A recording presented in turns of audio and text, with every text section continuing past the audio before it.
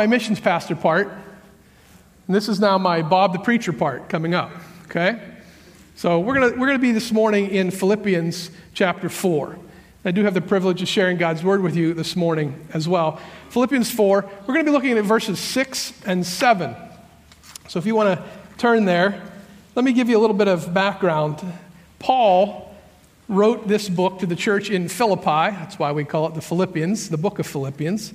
And he wrote it while he was in jail, probably under house arrest, may actually have been chained to a guard at the time. We're not 100% certain. And he writes to them to encourage them and to teach them. And he's really writing for one of the specific reasons is because they're facing opposition. So this is a group of people who has accepted the gospel message, following the teachings of Christ, following the teachings of the apostles, but they are in a city that is very ungodly. In fact, they're in a city where many of the people felt like the Roman emperor, they were under Rome, that he was a god. He was the God. And that these folks shouldn't be following another god at all. So they were being persecuted for their faith. They were being ostracized in that society. And it was hard for them to live among people who were in the majority, who had the power, who didn't like them, and who didn't like what they believed. So it's in that context that Paul writes this letter. And he also addresses some problems that are happening inside the church, but he talks throughout the first 3 chapters about they're being persecuted and how they have to stand strong, and then we come to chapter 4. In verses 2 and 3, Paul addresses 2 women, actually, who hadn't been getting along, and he encourages them to get along, and I've always thought, what a kind of a bad reason to have your name in the Bible, right? Because you weren't getting along. So maybe we should start posting a list. Probably not. But he tells them to get along for the sake of the gospel. And then he says to the Philippians, rejoice in everything. And then he comes to verses 6 and 7, where we're going to spend our time this morning. May be familiar to many of you. It says this: do not be anxious about anything, but in every situation, by prayer and petition, with thanksgiving, present your requests to God. And the peace of God, which transcends all understanding, will guard your hearts and your minds in Christ Jesus. In the midst of the problems in which the Philippians are living, Paul he gives them an incredible command. He says, don't worry. Don't be anxious about anything. I mean, let's be honest. Don't you hate people that tell you not to worry sometimes? I mean, sometimes it's easy for them to say, but it's a lot harder to do. And really, don't you think sometimes if the people that are telling you that really understood the problem, they wouldn't tell you that? In fact, they'd be worried too. It's hard sometimes to hear not to worry. But Paul is saying to them, in the midst of their circumstances, don't worry. Certainly, when we look at our lives, we can find several areas that might cause us to worry. In fact, I have some bags up here, which appeared during the video with the help of some friends. And I want to use those to illustrate some of those issues, some of that stuff in our lives that can cause us to worry. Let's walk through some of these. Relationships. Relationships ever cause you to worry? You might have some difficult relationships in your life. It might be with your spouse. It might be with your children. Or maybe your parents. Maybe there's a coworker you just struggle to get along with. Relationships in our lives that are difficult can make it difficult for us and can cause us to worry. What about career? It may be that you have a job right now and you just don't like it. And you know it's not something you want to continue to do. You have to figure out, how do I change careers? Or maybe you don't have a job right now and you've been looking for one for a long time. That can cause us to worry. It may be, as I look out there's some folks quite a bit younger than me that are trying to find out for the very first time, well, what is it that God wants me to do? What career am I supposed to pursue? Don't know. Not knowing that and trying to figure it out, especially as we get further and maybe we're out of college or maybe we're out of high school and we're looking for a career and we don't know what it is, that can cause us to worry. It's a big one. Illness. Maybe what's causing you to worry is that you've not been feeling well. And you have a doctor's appointment this week or next week. It's coming up. And you're afraid of what you're going to hear. And that causes you to worry. Or it may be that you've already been to the doctor and you've already gotten that diagnosis. Because words like cancer and leukemia and Alzheimer's, they can cause us to worry, can't they?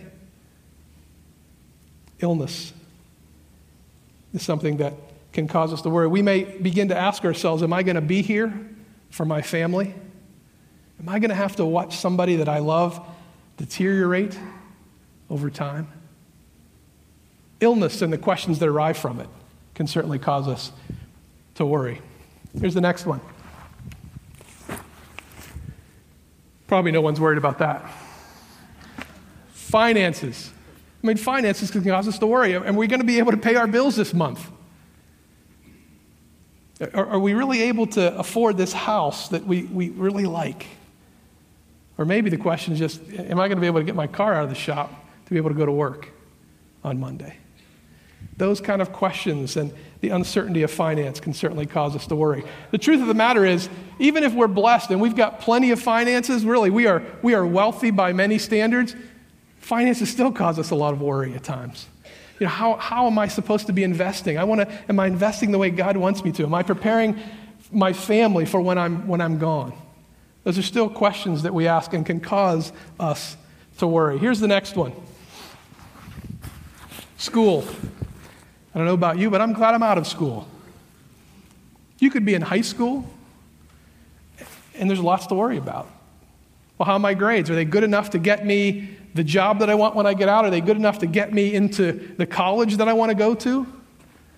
Or maybe you're in college, and you're wondering, again, is my GPA good enough to get me a job in the field I want when I get out? All kinds of worry about school can cause us, all kinds of events in school can cause us to worry. Here's another one. Elections. Just had one a little bit ago here locally. A lot of people worry about elections and the results of those. What's going to happen if so-and-so wins? How's that going to impact our county, our city, our state, and our country?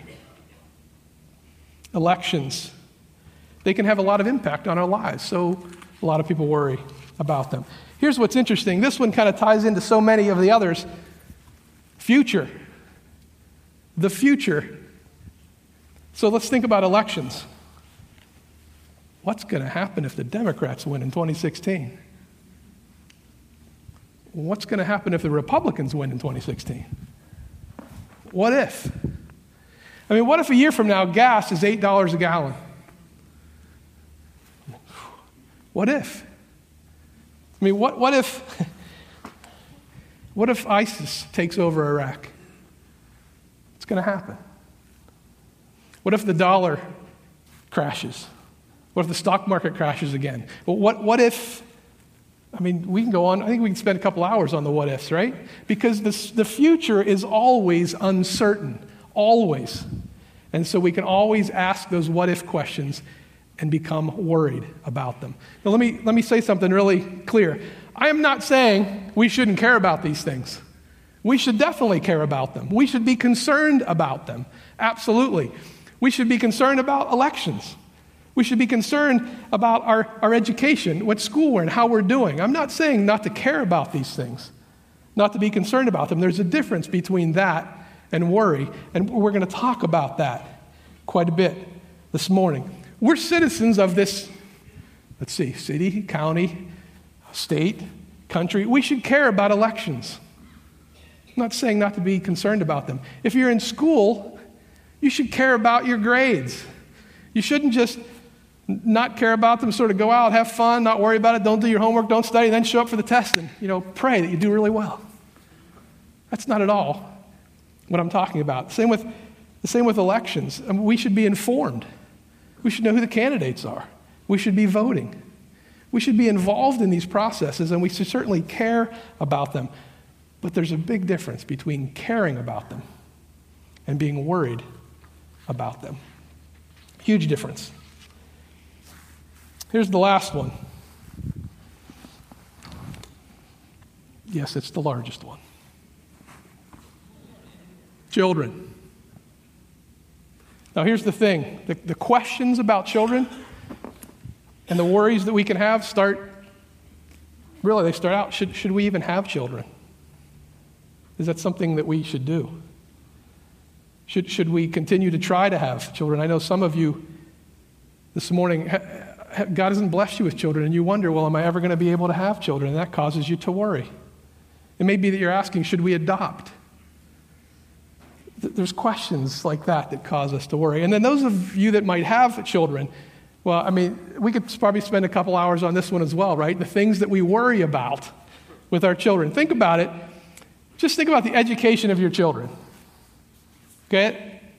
I don't know if it starts in preschool, but probably. We try to make those decisions. Where should they go to preschool? Where should they go to kindergarten? What's the best elementary school? How are they going to adjust into junior high? How are they going to make the transition to senior high? I mean, where are they going to go to college? I need something to drink here. I mean, those are all questions that we ask. And if you think about it, if it starts in kindergarten, it goes through college, and then maybe they go to grad school, I mean, that one area of their lives can cause us to ask so many questions and to worry about them. And of course, all in the process, we're wondering how they're doing while they're there.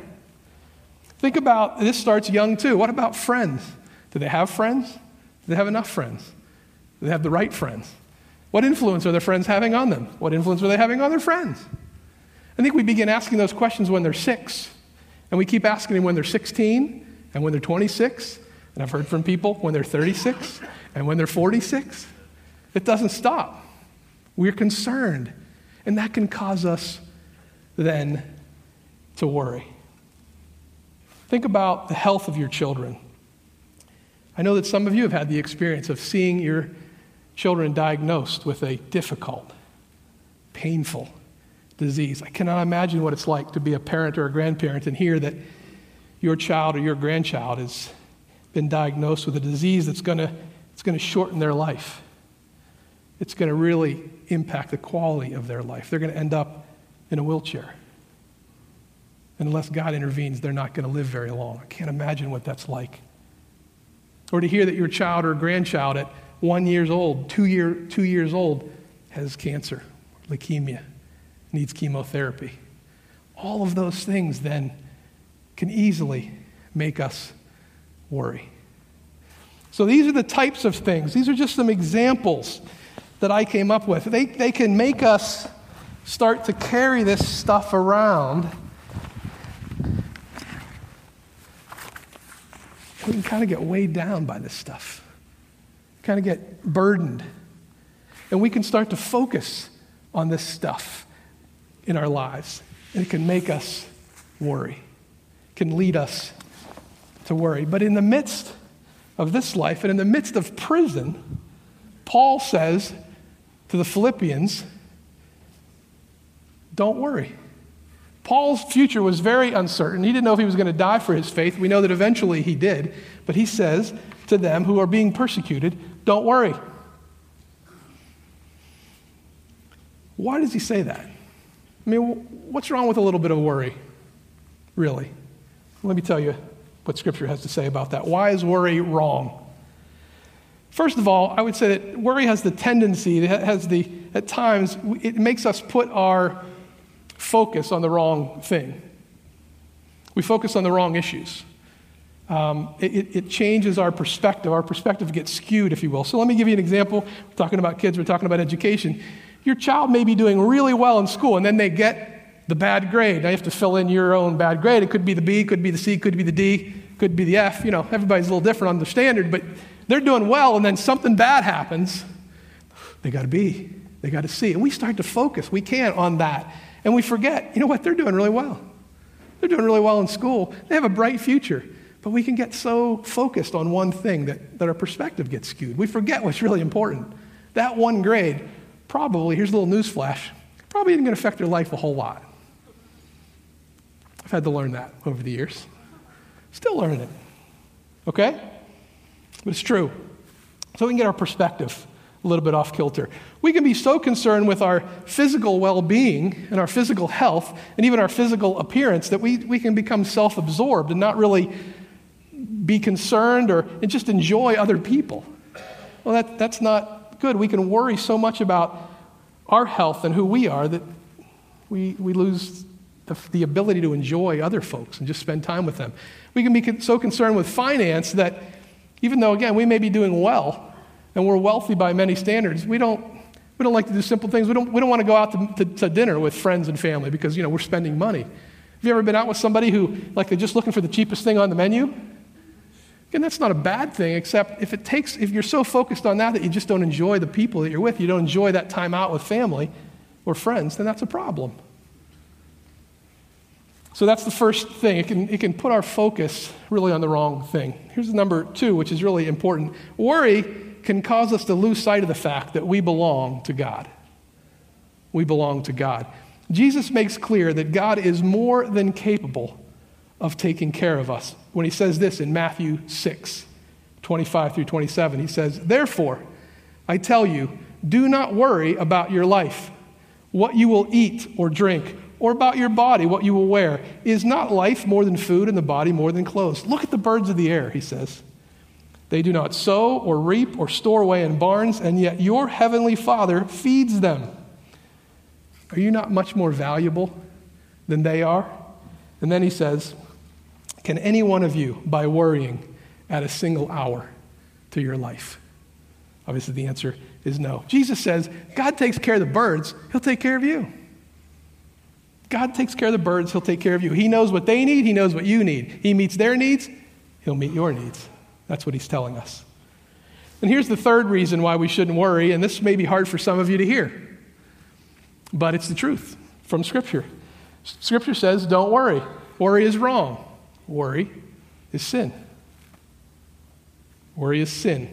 Sometimes we don't think of it that way. When we worry, it shows that we don't really trust God. It either shows that we don't think he's able to care for us, to meet our needs, or that he doesn't care about us enough to do that. Neither of those things is true. When we begin to worry, here's the question to ask ourselves. Do I trust God or don't I? Do I trust God or don't I? Because worrying displays a lack of faith. It demonstrates a lack of faith in who God really is and how much he cares about us. So we're not supposed to worry. Okay? Don't worry, be happy. I was thinking about working it in. And this is what's interesting. We're going to talk about that. I'm glad it came up. Because we're not supposed to worry, but a lack of worry doesn't lead to happiness. That's a really important point. A lack of worry doesn't lead to happiness. It leads to joy. It leads to peace. That's what we're going to talk about this morning. Peace. So Paul says, don't worry. I said, we're not supposed to worry. Worry is a sin. So when we have this stuff in our lives, Paul, when we're being persecuted, Paul, the Philippians could say, what are we supposed to do? So Paul tells them, don't worry. Instead, pray. Paul uses 3 words when he tells them to pray. He uses the word prayer, petition, and requests. Let me tell you quickly what those words mean.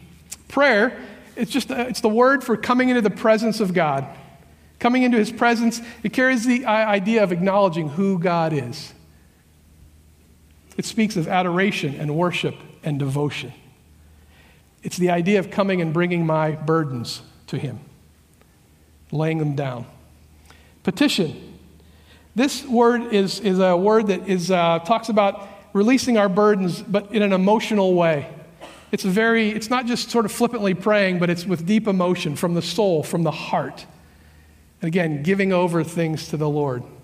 And then requests. Requests I love because it talks about being very specific and detailed about the facts.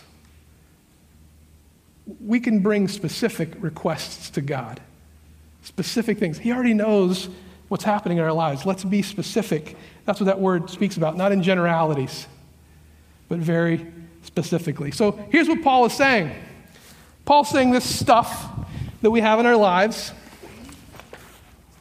we carry it around, it burdens us.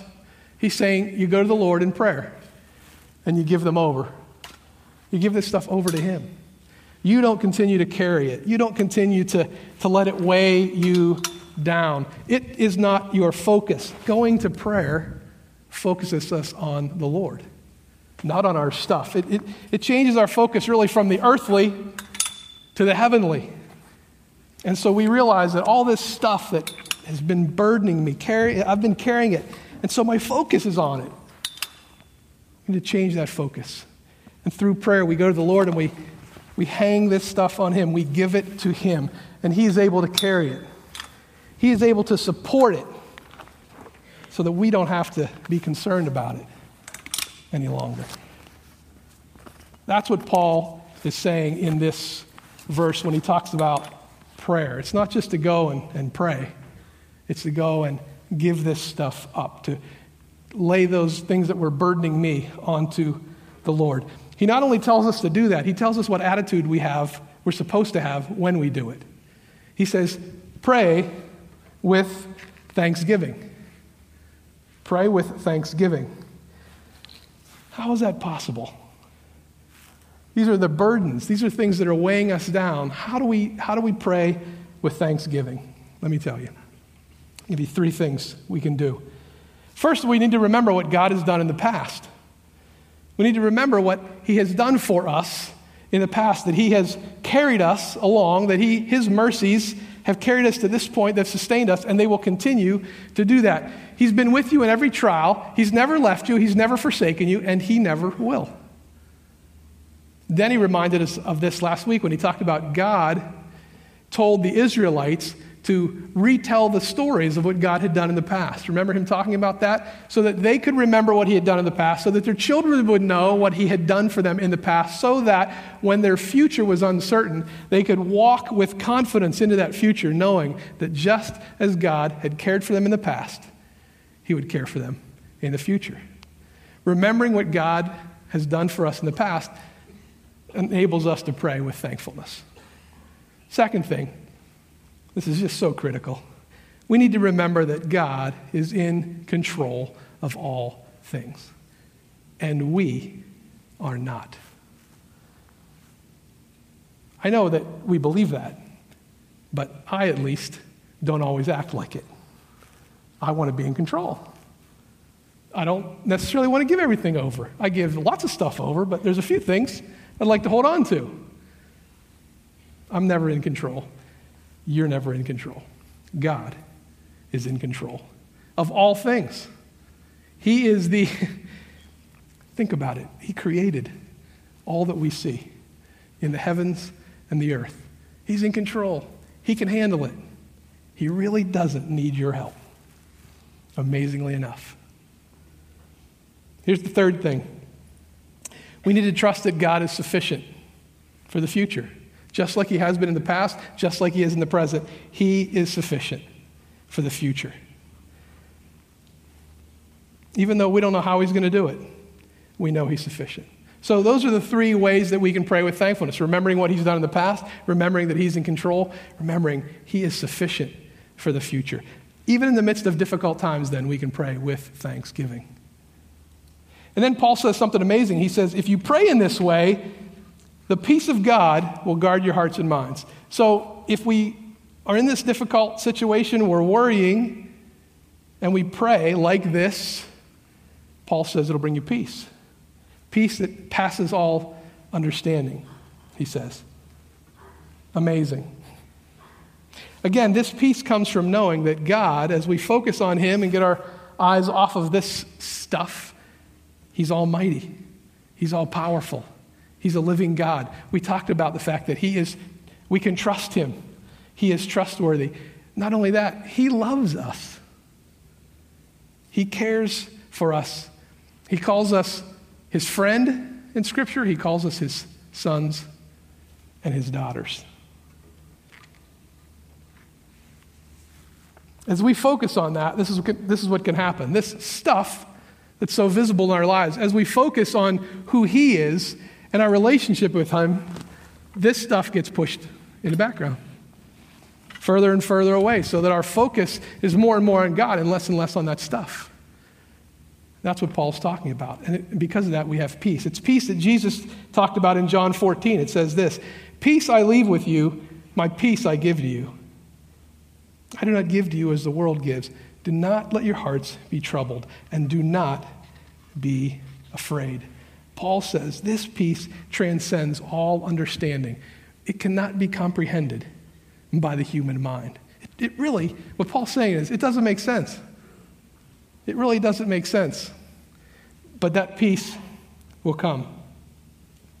This is critically important as well. The reason it doesn't make sense is because Paul is not saying, when we go to God, we give him those things, we pray about them in the way we talked about, with thanksgiving, that when we do that, God is going to change those things, God's going to change the circumstance, God's going to intervene, and because of that, we will have peace.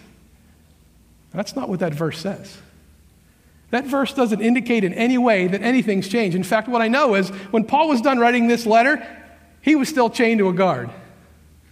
When the Philippians read the letter, they were still being persecuted. None of that had changed. But Paul was saying, if you pray in this way, if you remember who God is and what he has done and how much he loves us, and our focus is more and more on him and less on our stuff, that the peace of God will guard our hearts and our minds.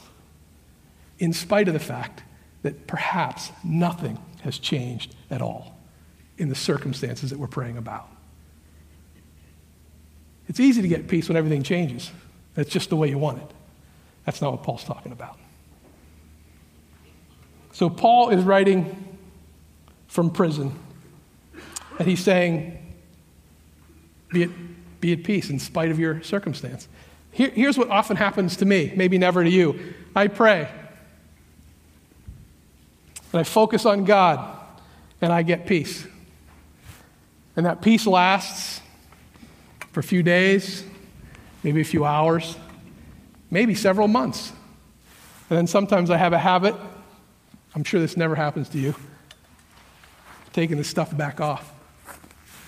And I prayed about this, and but then something happened in my life, and I just started to get concerned, and now all of a sudden I'm walking around with this stuff again.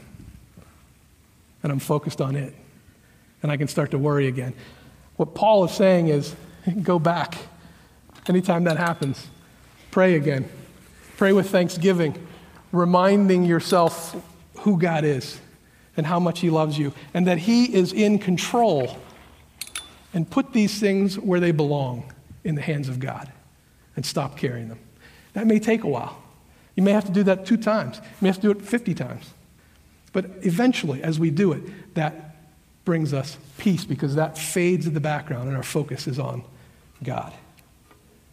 So Paul is writing to these folks in prison. He's in prison. He's writing to these folks who are being persecuted. And he says, don't worry, but pray in this way, and God will give you peace. So what's that mean for us? So I want to ask you, when you came in this morning, were you worrying about something? Maybe as I was lifting up these bags with these words on it, maybe you started thinking about your own life and started to worry about some things. Worry is wrong. Worry is sin. So if you're honest enough this morning to say, I'm worrying about some things in my life, I want to give you some steps to take. Very specific, very quickly. The first one, I'm going to sound strange for just a moment. I'll explain it. First thing you need to do is repent. Okay, but repent simply means to change your mind, to change your mind about something. And so if you're here this morning and you're worrying, the thing that you need to change your mind about is this idea that God is able to take care of me, and he does care about me enough that he will. If you're worried, really what you're saying is, I don't trust God. It's my responsibility to change this. It's not his. So we need to change our mind and realize that God is able to care for me, and he wants to care for me, and he wants to meet my needs. So that's the first thing. The second thing is to go through the process we've been talking about. You need to pray. You need to pray and say to the Lord, I can't handle this on my own. It's making me worry. Father, would you take it? Would you carry it? Would you take it out of my hands, off my back? Would you release this burden? And as we do that, we think about what God has done for us in the past, who he is, that he's in control of all things. We pray with thankfulness, and God then will bring us peace. And then the third thing to do is trust him. Trust that he'll do what he says he'll do in his word, that he will carry these burdens for you. And if you find yourself trusting, and then after a while something happens and you're not trusting, and you start to carry those things again, you would go back to him in prayer. That's the process that Paul is talking about this morning. So I'm going to pray for us specifically, and I want to just I want to encourage you. If you're here this morning and you're worrying about something, you came in worrying about something, you are right now, I just want to encourage you to, as I pray, you're welcome to come forward. You can pray alone, ask God for his help in carrying the burden that you're carrying that's causing you to worry. There'll be some people here to pray with you if you want someone to pray with you, just to help you release those burdens. But what's clear is God doesn't want you to leave this place worrying about anything. That is clear from Scripture. So I want to encourage you, even as I pray, to come forward if you want to do that. All right, let's pray. Father, I do thank you for your word. Thank you for the promise that if we come and we pray in this way, that you will give us peace. Peace that passes all understanding. Peace that doesn't make any sense from a human perspective. But peace that comes from an almighty God who loves us and is in control of all things. Thank you, God, that that's true about you. And I pray for folks that may not be able to come forward, may not be ready to do that. Lord, that as they leave this place, they would go to you in prayer today or this week, and they would just trust you and cast these burdens onto you because you are designed to carry them, and we are not. Lord, thank you so much for your love for us. We ask these things in Jesus' name. Amen. Thank you for your attention. I want to remind you that next week is Heidi and Justin's last week with us. There's an announcement in your bulletin about that, so please don't miss that opportunity after both services to thank them for their ministry and to wish them well. Thank you so much for being here. You're dismissed this morning.